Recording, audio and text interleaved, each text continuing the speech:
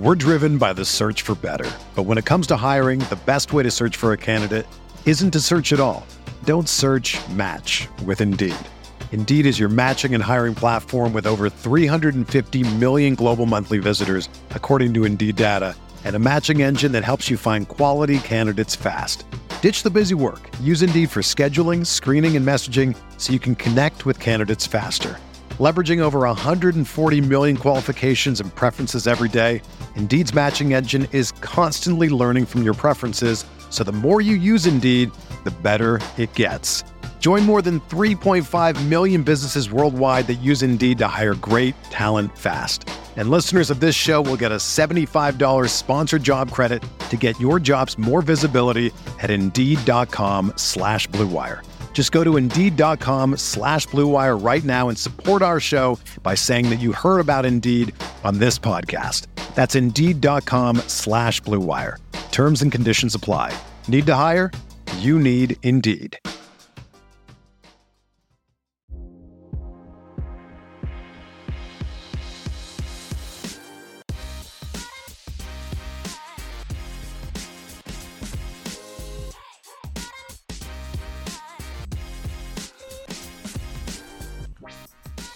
From the hills of Strawberry Canyon, I'm Coin Dang, and this is the Golden Bear Cast.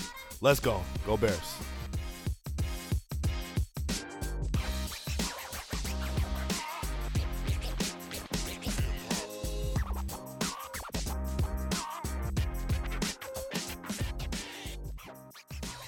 And welcome back to another episode of the California Golden Bear Cast, a part of the Blue Wire Podcast Network.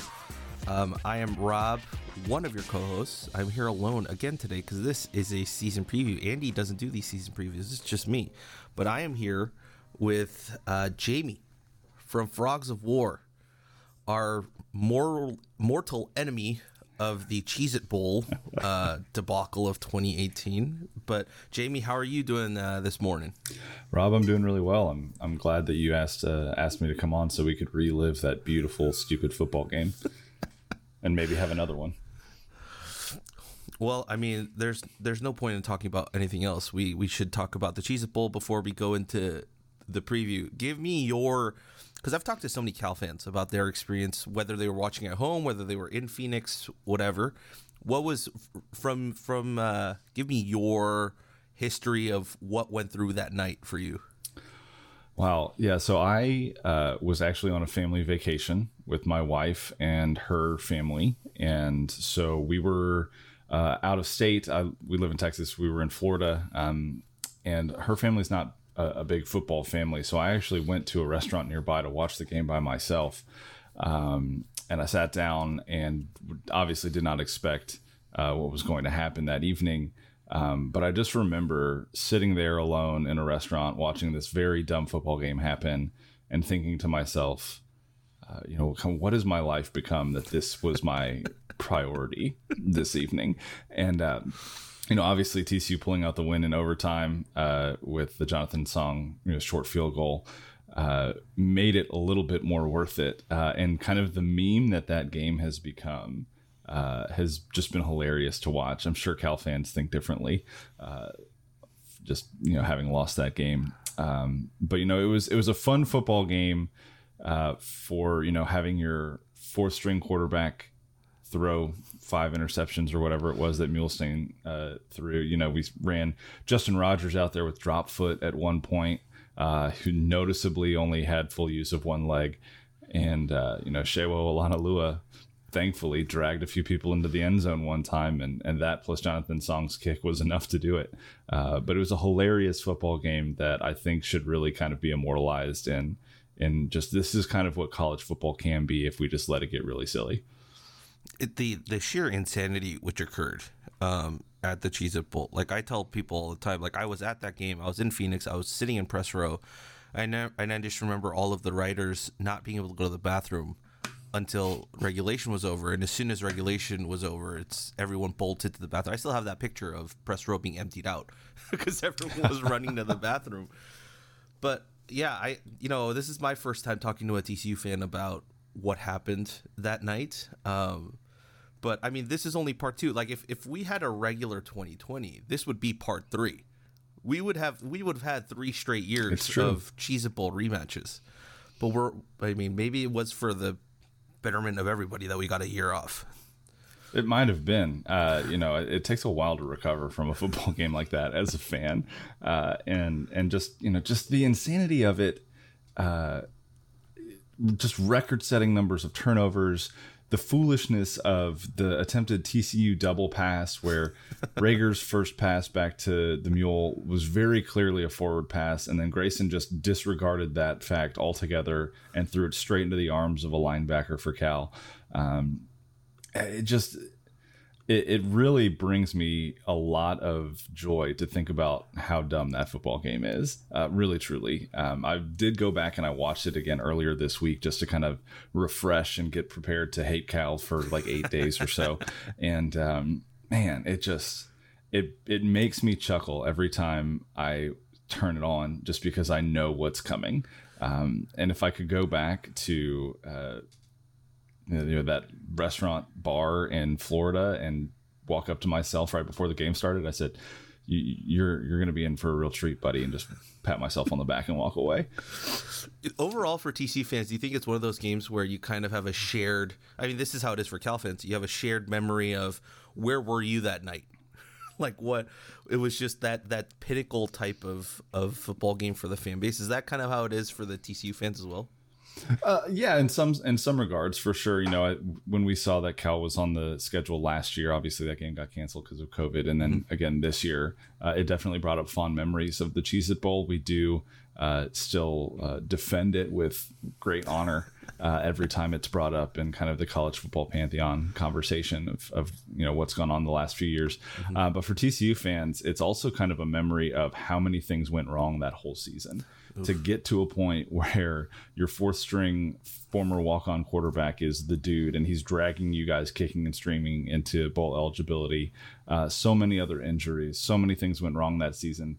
To have it end that way, and to come out with just this insane win.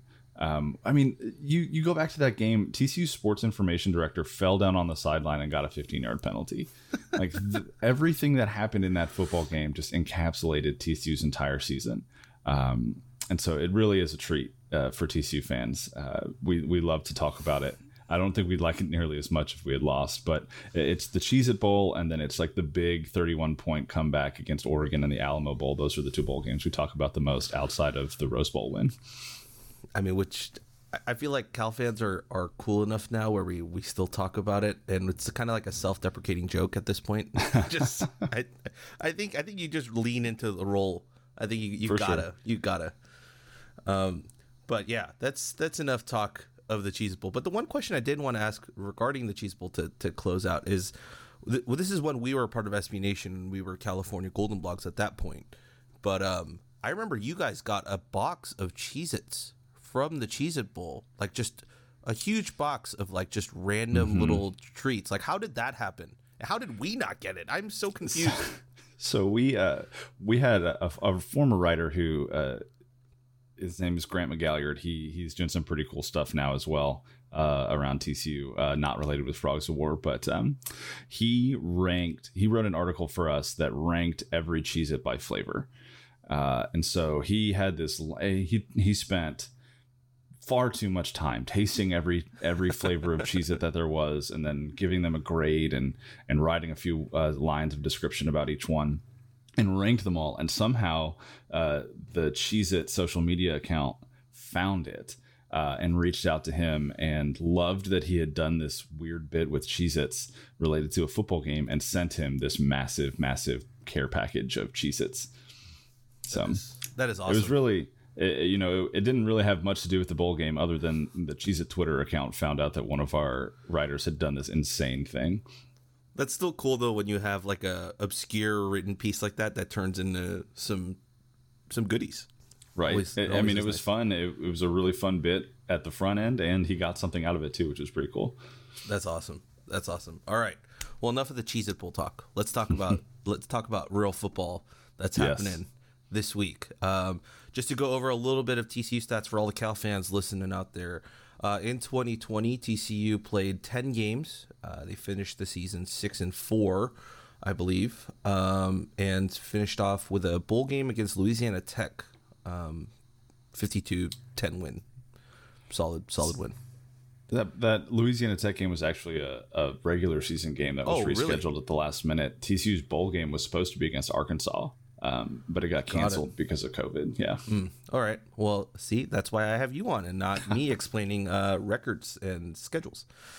But that was TCU. They averaged 30.8 points per game last season, which was good for 45th in the country. Their defense held opponents to 24.2, which was good for 35th in the country.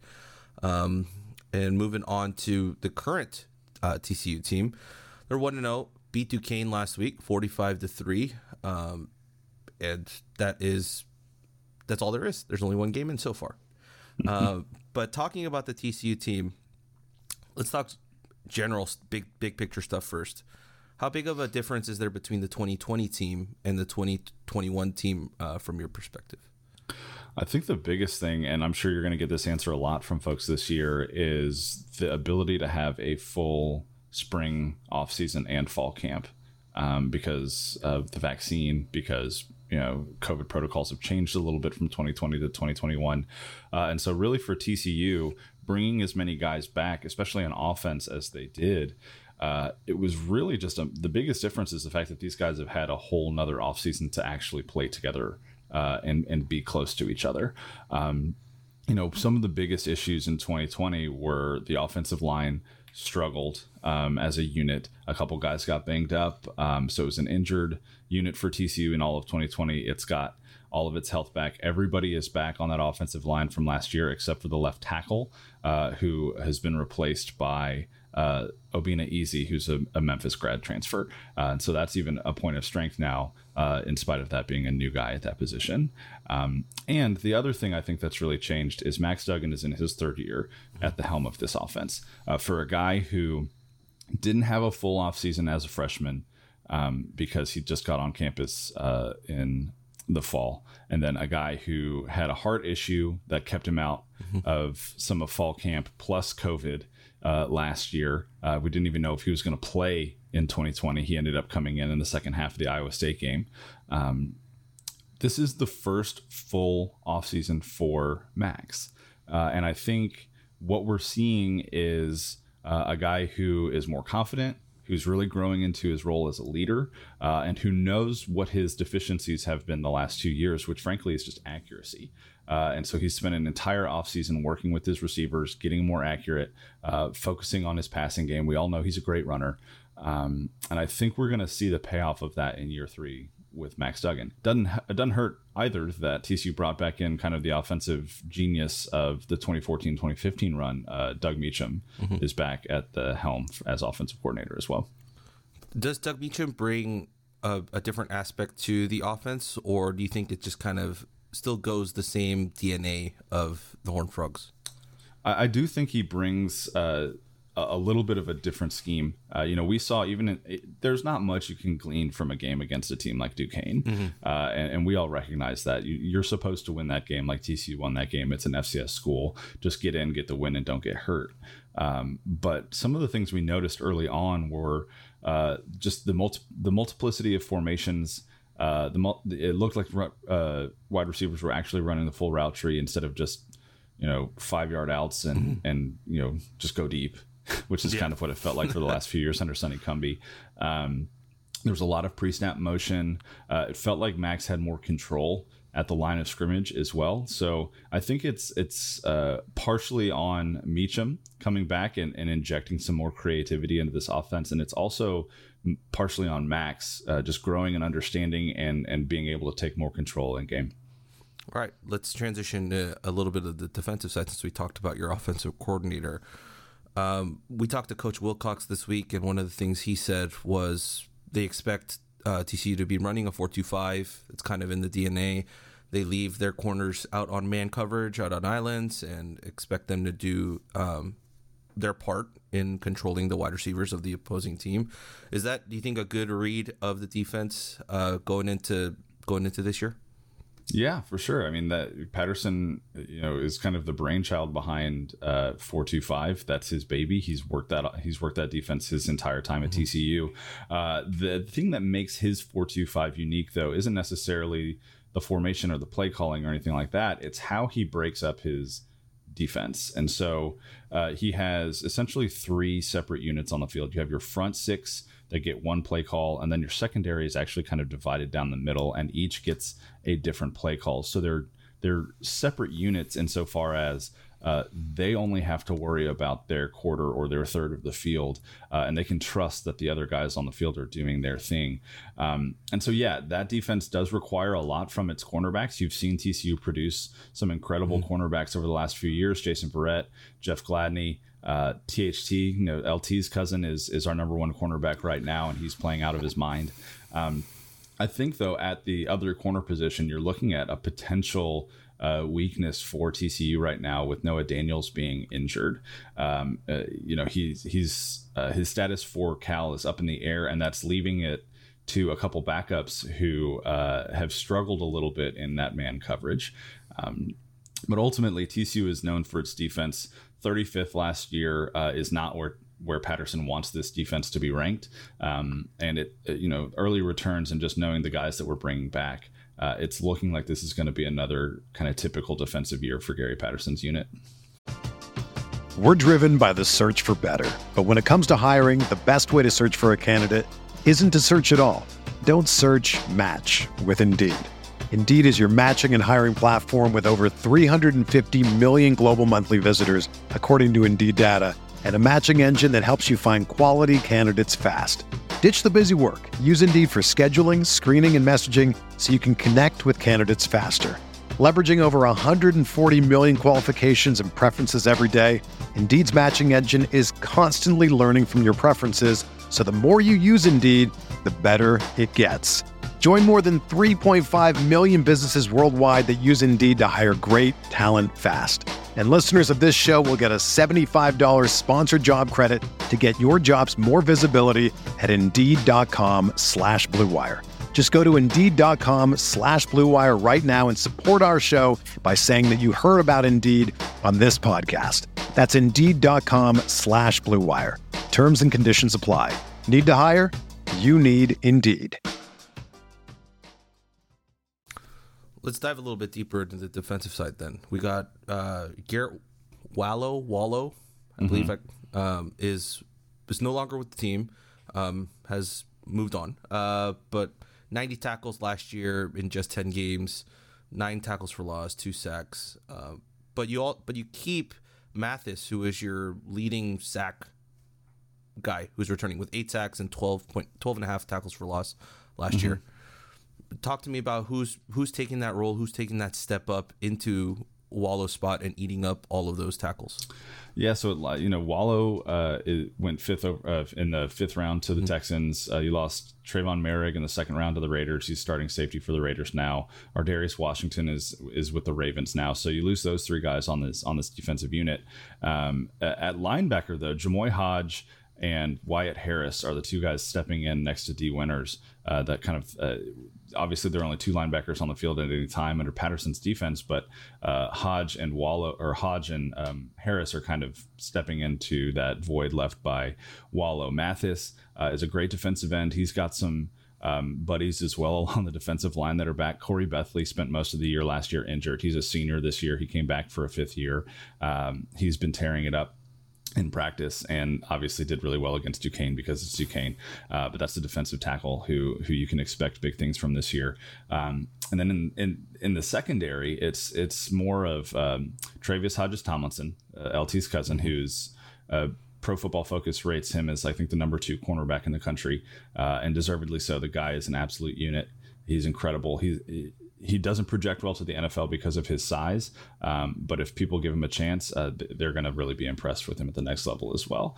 At safety, there are still some questions because you're replacing 2 guys that have moved on to the NFL. You've got LaKendrick Van Zant, who is the one holdover starter from safety last year, and then you're working with Nook Bradford and Bud Clark, who are both veterans within the program, but this is their first year really getting consistent starting time. And so it'll be interesting to see how this kind of restructured secondary does against a Power 5 offense for the first time. If you were in Cal's offensive coordinator shoes, what would you be planning for to be successful against this TCU defense? Getting the ball out quickly, because like you said, O'Shawn Mathis is a really, really great defensive end, and he can get to the quarterback pretty consistently. And then I would probably focus my attention on whatever side of the field Noah Daniels' backup is on. You know what you're going to get from Hodges Tomlinson. He's a lockdown corner. LaKendrick Van Zant tends to play towards that side of the field as well. So if you're looking to find a kind of a soft spot in TCU's defense, it would probably be the other corner position where you know that guy's going to be one-on-one. We saw right now that CJ Caesar, we saw him a couple times against Duquesne get beaten by a double move, and that's not a great sight for TCU fans knowing the kind of offenses that are coming down the pipe in the Big 12 as well. To wrap up on the defense, if you can give me one or two players you think that'll probably be the game breakers or the X factors going into this Cal game, who would you pick? I mean, I've said Hodges Tomlinson a couple times. We've talked about O'Shawn Mathis. I would really keep your eyes on D. Winters, though, number 13. He's a returning starting linebacker. He kind of got overshadowed by Wallow last year because Wallow was showing out. But Winters has the potential to be another great linebacker in Gary Patterson's defense. So keep your eyes on number 13. He flies around the field. He's absolutely massive. And he can get to sideline almost as fast as any corner or safety on the field. There's the defense. We got to talk about the offense, because I think that's the big one. If you're listening to this and you're a Cal fan or a Right for Cal fan, of course Christopher H has his offensive preview up, which is absolutely probably the best out of all the Cal fandom. But I digress. We're going to talk about Max Duggan a lot, but let's talk about the other spots first. You guys have a very good stable of running backs that pretty evenly get enough touches to kind of throw defenses off a little bit. I'm just looking at the stats here. It looks like Miller got 8 last week, DeMercado with 5, Evans with 5. I can't see the position, so I'm not sure if they're running backs, but Darrell Reynolds with 3. And that's kind of where you're at right now. And most of those guys were guys that you had in 2020. What's the situation with that? Is there a starter, or is it just by whatever personnel or play call or however that works? Yeah, that's a good question. So the running back room really starts with Zach Evans, former 5-star recruit who committed to Georgia, had this really, really long and drawn-out recruiting process, and somehow, by the grace of God, ended up at TCU. This kid is everything that you hope a 5-star running back will be. He kind of glides when he's out there on the field. He's just built like an absolute truck. I mean, he is a monster. He didn't start against Duquesne because of a minor violation of team rules related to NIL regulations. So he sat out the first 2 series, which is why his snap count was down a little bit. Got it. But you're going to see Zach Evans first out of that stable of running backs. And behind him, probably the number 2 guy right now is Kendre Miller. Both of these guys are sophomores. They both came in last year as true freshmen and absolutely tore it up for the Frogs. Amari DeMercado is a senior who has given everything to TCU. He scored his first rushing touchdown of his career last week. He's probably the best pass blocker out of the bunch, so you might see him in on third downs. But beyond Evans, Miller, and DeMercado, that's probably going to be the 3-headed monster that you see at running back. It all really starts with Zach Evans, though. Got it. Then we'll move to the outside before we come back to the quarterback. We'll talk about the wide receivers. We talked about Jalen Reagor when we were talking about the Cheez-It Bowl. I haven't done my research, so I'm going to toss it to you. Who are the wide receivers that we should be looking out for in this high-powered TCU offense? Keep an eye out for number 1, Quentin Johnson. This is a kid who TCU flipped from Texas before last year. He came in as a true freshman and led the team in receiving. He was, I believe, 5th overall in college football last year in yards after catch. He's a burner. He's 6'4", 220, so he's not going to be pushed off the line. He's not going to be pushed around in the secondary. And he and Max Duggan have really started to build a great rapport.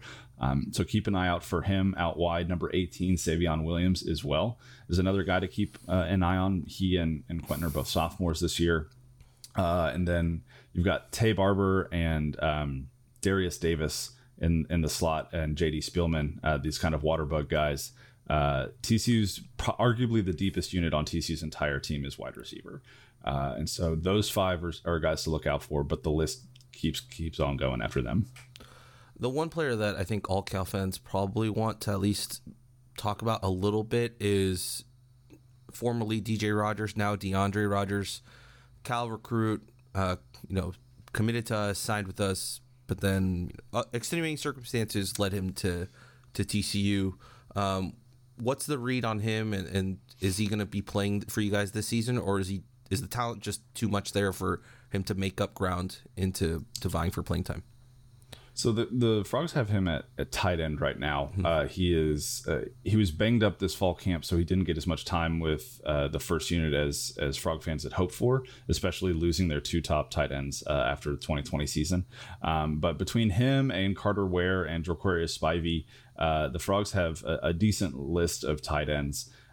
Rogers didn't play against Duquesne. I'm not sure about his availability yet for the Cal game. But it really looks like right now TCU doesn't use tight ends much anyways. And Carter Ware seems to kind of be that number 1 guy at really more of an H-back position. So I don't know that we'll see a ton from Rogers early on in the season, but I would expect his usage to go up as he gets more familiar with the offense, as long as he stays healthy. All right, now we got to talk about the quarterbacks, right? We got to talk about Max Duggan. Oh, yeah. Former 4-star guy, I believe was the number 1 quarterback in the state of Iowa. And the number 4 overall prospect in the state of Iowa, comes in and is looking like trajectory-wise is exponentially getting better. And that was particularly, I mean, it is Duquesne, but just looking at his play from that game, it looks like he's taking that next step forward. What's the expectation for Max, for TCU fans this year and for this season? I think expectations for Max Duggan are at an all-time high. TCU fans are coming out of this era of Andy Dalton into Trayvon Boykin into Kenny Hill, and then there have been like 3 years of a lull where you had some major 4-star guys come in that didn't pan out, whether it was because of injury or another reason. And then Max, who was probably really, if everything went according to schedule, according to plan, this would probably be his first year as a starter. And so he's forced into this situation way earlier than expected, way earlier than TCU coaches probably wanted him to have to start. And he just simply grinded it out his freshman year. He came back from a heart issue for his sophomore year. And like you said, we've seen, just on paper, the progression of this kid as he's grown up. And, at Big 12 Media Days this year, he was very transparent about how he needed to improve his game. He looked right at all of these folks and said, I have to be a better passer this year. And that's exactly what I've been working on. And against Duquesne, we saw that. He made 1 mistake. That was it. But every other pass, his accuracy looked much better. His timing looked much better. He looked more comfortable in the pocket.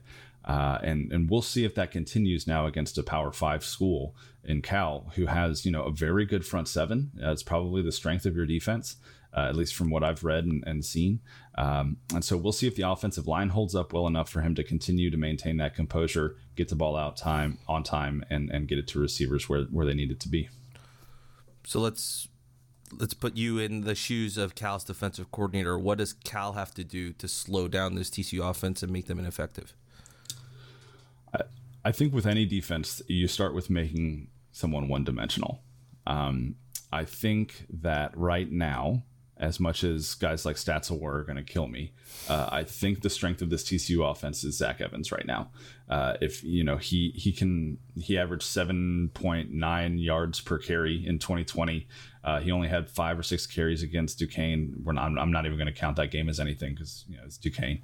But this is a kid who has proven to be tough, to be an incredible runner, to be able to break tackles and gain yards.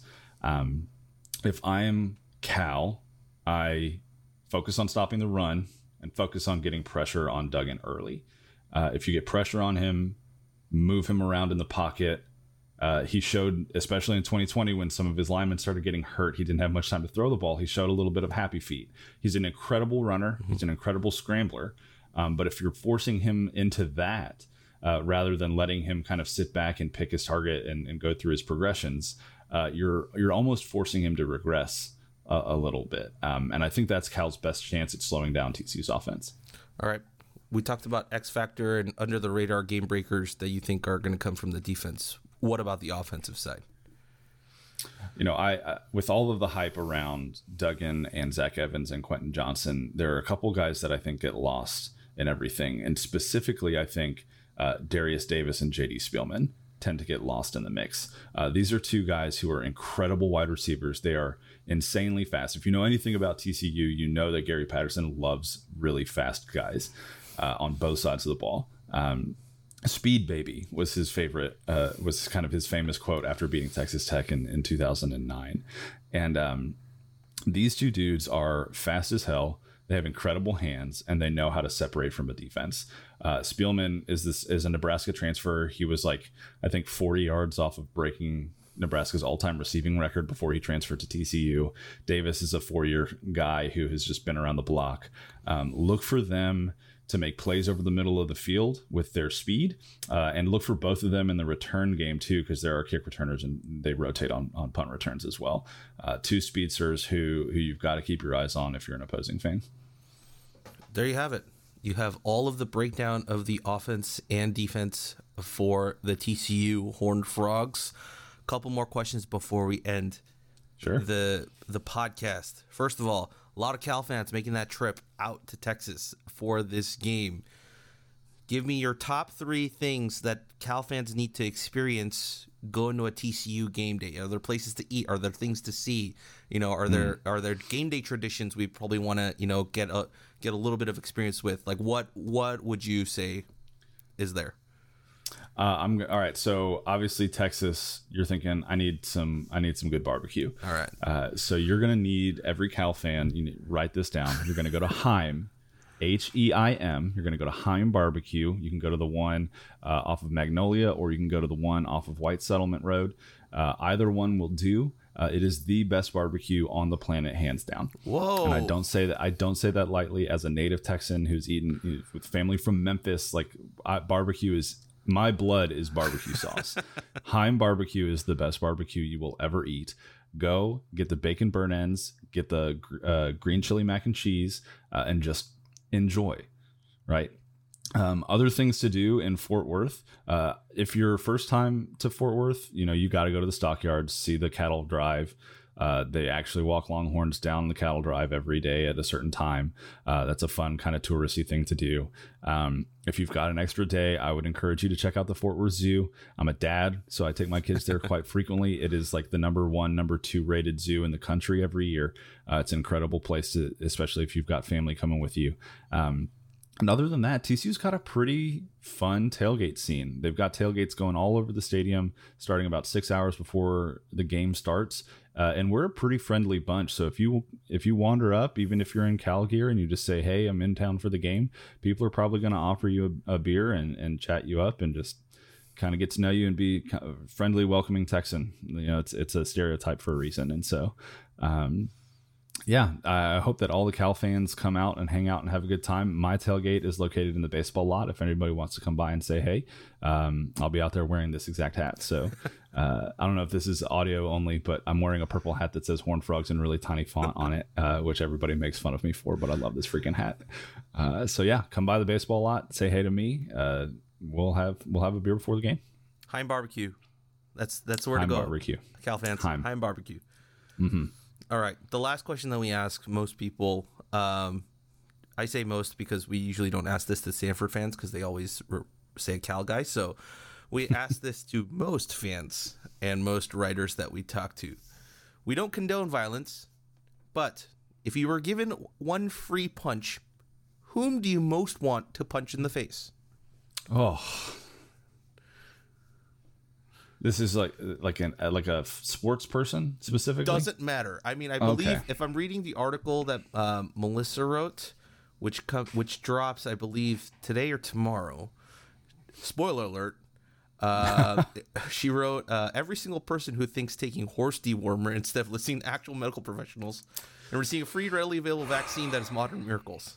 That's who she would want to punch. So, not necessarily a sports person. So there are some not so great things about living in Texas, as well as all of the great things like the barbecue and the excellent zoos and the warm weather and all of that kind of stuff. I don't know. I mean, I don't always get political, but Greg Abbott's kind of on my shit list right now. I don't know if I can cuss. No, but, you're perfectly okay, fine. Good. Yeah, Greg Abbott is just really dumb, and I don't like him. And probably needs. He's one of those kids, like those kids that growing up, that it's like someone needs to hit you, or you're gonna be the worst adult human being on the face of the planet. Like sometimes people get the crap smacked out of them and it like alters the course of their life for the better. That never happened to Greg Abbott. And so I think better late than never. Right. Well, there it is. I think there's no better way to end it that way.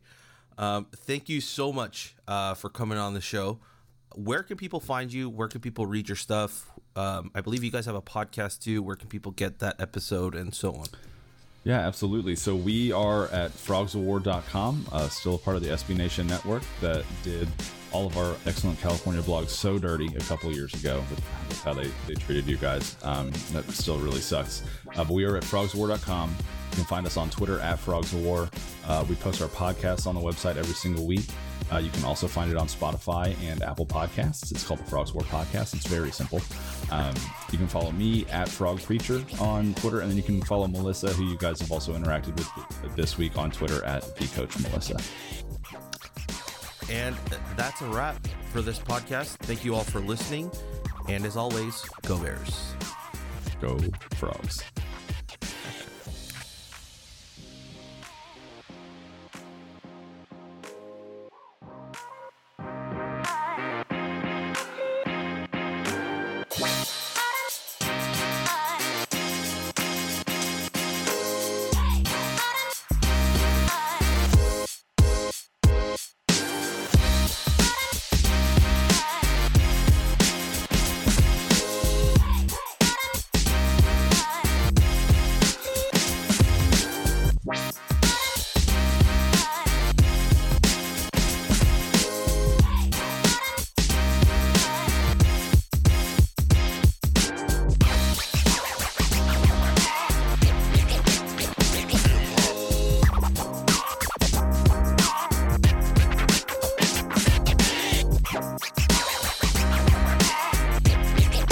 Everyone is talking about magnesium. It's all you hear about. But why? What do we know about magnesium? Well, magnesium is the number one mineral that 75% of Americans are deficient in. If you are a woman over 35, magnesium will help you rediscover balance, energy, and vitality. Magnesium supports more than 300 enzymatic reactions in your body, including those involved in hormonal balance. From functional medicine doctors to mental well-being and female hormone experts, we all know that magnesium is the one mineral to improve all aspects of well-being and health. But which one? Magnesium Breakthrough from Bioptimizers, the trusted choice recommended by leading experts with 7 best-absorbed forms of magnesium to ensure your body receives the support it needs for overall well-being. Go to bioptimizers.com/balance today and use code BALANCE10 for 10% off. Support your journey to wellness at bioptimizers.com/balance. Magnesium Breakthrough from Bioptimizers, your foundation to optimal health and vitality.